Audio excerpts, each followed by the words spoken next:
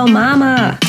Welcome to the It Takes a Village podcast, where we're here to remind you that it takes a village to raise a mom, not just a kid. I'm Casey. I'm a millennial mom. I'm here to help remind you who you were before you had littles. Let's ditch that mom guilt and show up as the best version of ourselves for them. We're going to help you choose joy, share tips, and all kinds of stories, and of course, those mom hacks to make sure that we can show up to be the best ones yet. Can't wait to hear what you think. Okay, so this is one of those episodes that it took me a really long time to be able to comprehend that this is something that is needed to be heard by every single woman out there. So as I sit here and sip my tea, there is a Brené Brown quote that I want to share with you. It takes courage to say yes to rest and play in a culture where exhaustion is a status symbol. And lately, that's how I've been feeling. I feel like I am that Nicki Minaj, I think it's Nicki Minaj, the audio from like TikTok and Reels where she's like, I took some time off to rest and now it's, and then you move away from the camera, game time, bitches. And I feel that way because this is the first fall or season, rather. I don't want to just say fall because I feel like it's been since the beginning of 2021. This is the first year in a year, almost two, that we were able to do things, right? And maybe that's why. Maybe that's why it feels so rushed and busy and all the things, because it's the first time in a year or two that we were able to do that. But then I thought about it. Maybe it's actually because we missed a whole year and change of our kids' lives. So the last time we were really able to, again, quote unquote, do things with our kids or have our kids be in sports and have it not be weird and COVID-y, it was 2019.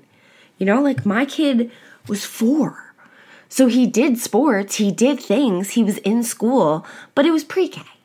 You know, like they were not as old. They weren't as advanced. Their things they did weren't as much. And then even down to, you know, my friends and coworkers and clients, everything was different.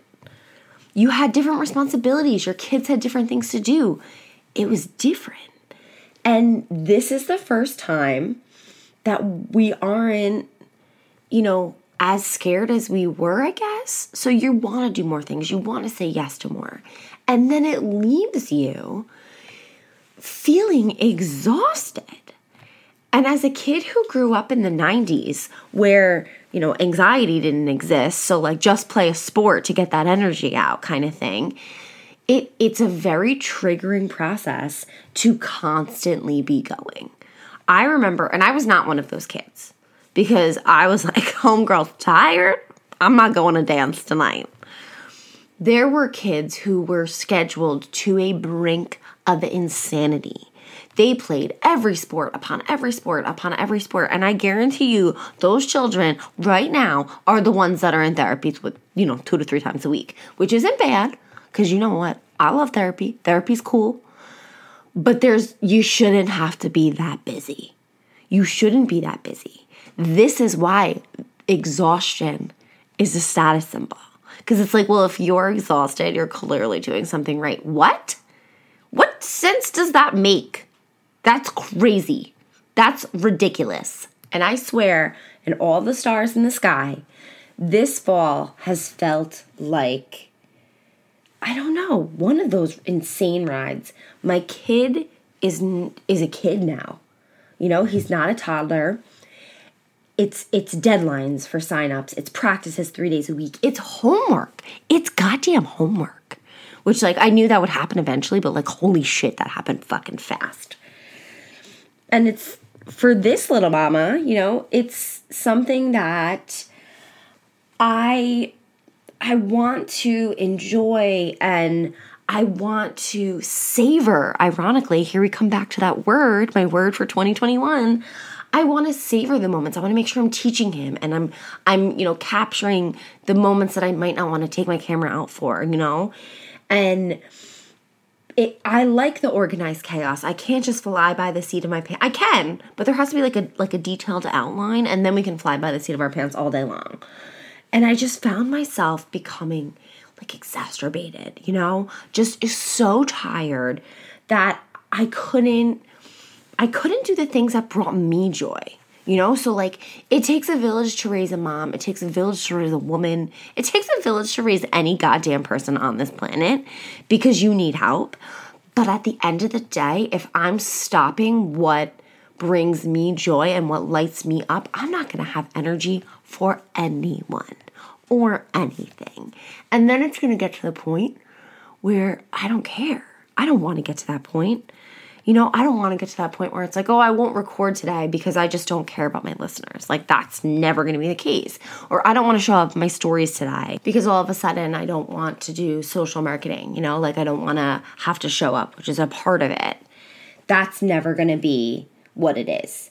And I felt like I had so much freaking mom guilt about it.